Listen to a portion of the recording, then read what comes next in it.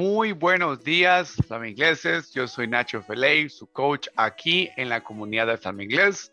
Estoy súper contento nuevamente de poder compartir con todos ustedes otro episodio en sus segmentos de podcast de inglés acá en la comunidad de El Flaminglés. I'm very happy you guys to be here right now with all of you, sharing you a new weekly podcast, the episode number 72. En este día traemos para compartir oficialmente el capítulo número 72 de podcast. Como siempre digo, desconéctate, relájate y toma tu taza de café y vamos juntos a aprender inglés con este nuevo podcast acá en el Flaminglés. Así que vámonos. Muy bien. ¿Qué pasa cuando estás en una cita o con un amigo y van a ir a comer? ¿Ok?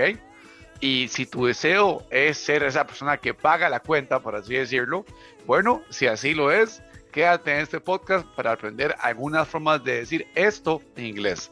La frase yo pago, ese me, yo te invito. Iniciemos con la primera forma de expresar esto en inglés. I will pay. Recordemos que ese will hace una vinculación al futuro. Y en inglés se puede decir las formas largas o las formas contraídas, que es por así decirlo una forma más rápida de decirlo. Por ejemplo, si tú vas a decir I am, puedes cambiar ese I am y perfectamente puedes decirlo contraído como am. Igual pasa con el will.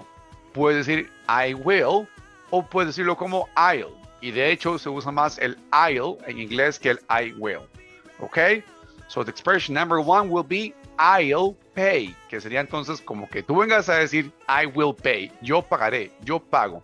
Contraído entonces va a sonar como I'll pay. Number one. Number two. Let me pay this time. Esta frase es más vinculada como español. Let me pay this time. Déjame pagar esta vez. Let me pay this time. Okay? Then number three. I'll take care of it this time.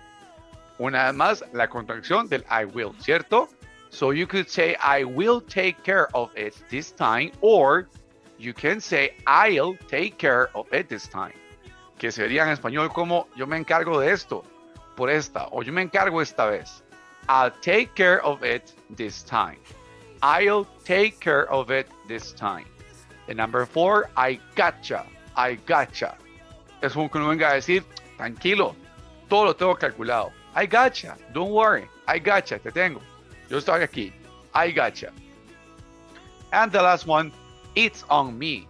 It's on me. Dilo conmigo. It's on me. Yo invito. Yo invito. Okay?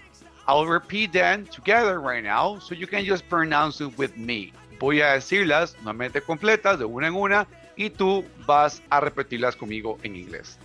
I'll pay. I'll pay. Yo pago. Let me pay this time. Let me pay this time.